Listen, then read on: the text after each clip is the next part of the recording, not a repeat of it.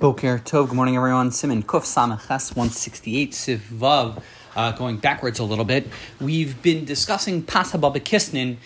We defined what Pas Haba B'Kisnin was in yesterday's class, that there are three opinions. Either it's something that after you make the dough out of flour and water, when you bake the dough, you bake it with other things on top of it or inside of it. So think things like pizza and the like. Second opinion is that mixed together in the flour and water while you make the dough are other ingredients like chocolate, sugar, milk. Think like cake mixed in the dough. You have other ingredients. And number three, the third opinion is Pas Haba B'Kisnin is something that's brittle. So think something like a cookie, like a pretzel or a cracker. And la halacha, we follow all three opinions that if you eat any of these types of food items, it's considered Pas Haba B'Kisnin. Now, what are the ramifications of Pas Haba B'Kisnin? So as we've seen, flour and water that turns into dough that's baked is hamotzi without any questions. Flour and water that's boiled, let's say, for example, like pasta, is mezonos without any exceptions.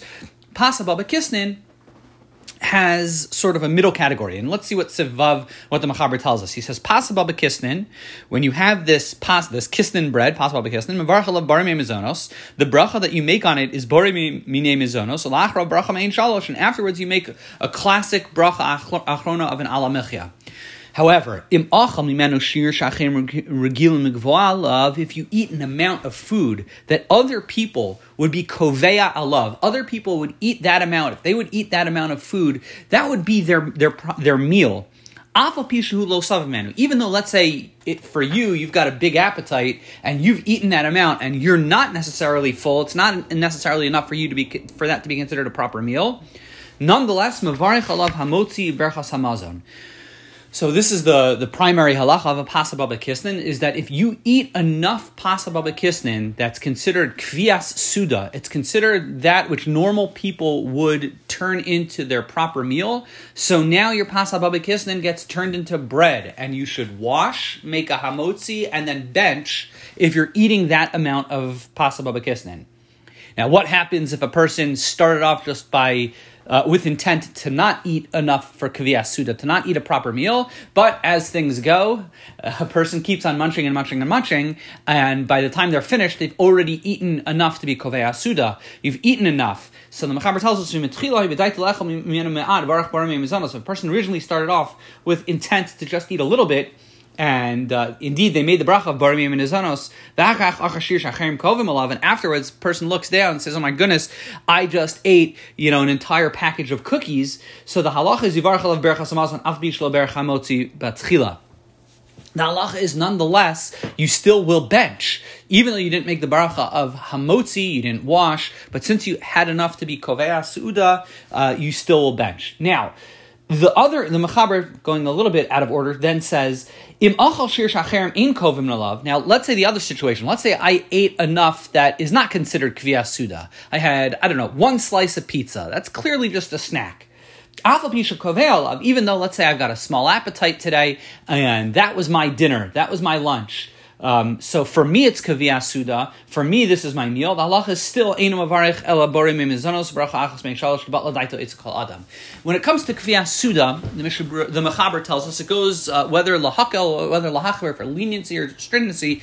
We follow what other people do. It doesn't go by how you feel. If you feel this is my meal, it doesn't matter. We go, or conversely, if a person feels this isn't a meal for me, I like eating 9 slices of pizza for me to be satisfied. Okay, but that doesn't matter. We go by what ordinary people, what their kvias suda, what they would eat for kvias suda. Now, I'm kind of dodging the issue exactly how much is considered kvias suda. The Mishnah Brura gives a couple different opinions.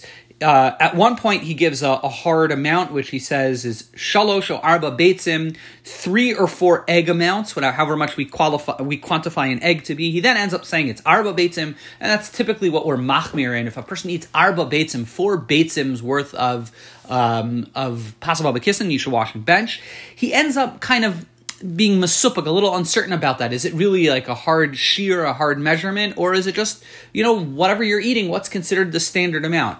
Regardless, the Ber Halacha then points out that when we talk about what people eat to be kovei suda, what people eat in order of establishing their meal, he does point out that we do kind of subcategorize people into different groups. So, for example, men and women tend to have different appetites. Older people, younger people, teenagers, I would imagine. We kind of go by your category. So, it's hard. It's a very imprecise halacha, and it becomes a matter of when we apply it into halacha, into lamaisa, it becomes a little bit tricky. But suffice it to say, if a person is having a significant amount of pasa baba kisnin, enough that we can imagine that people would be kovei suda, this would be enough for people to have a meal.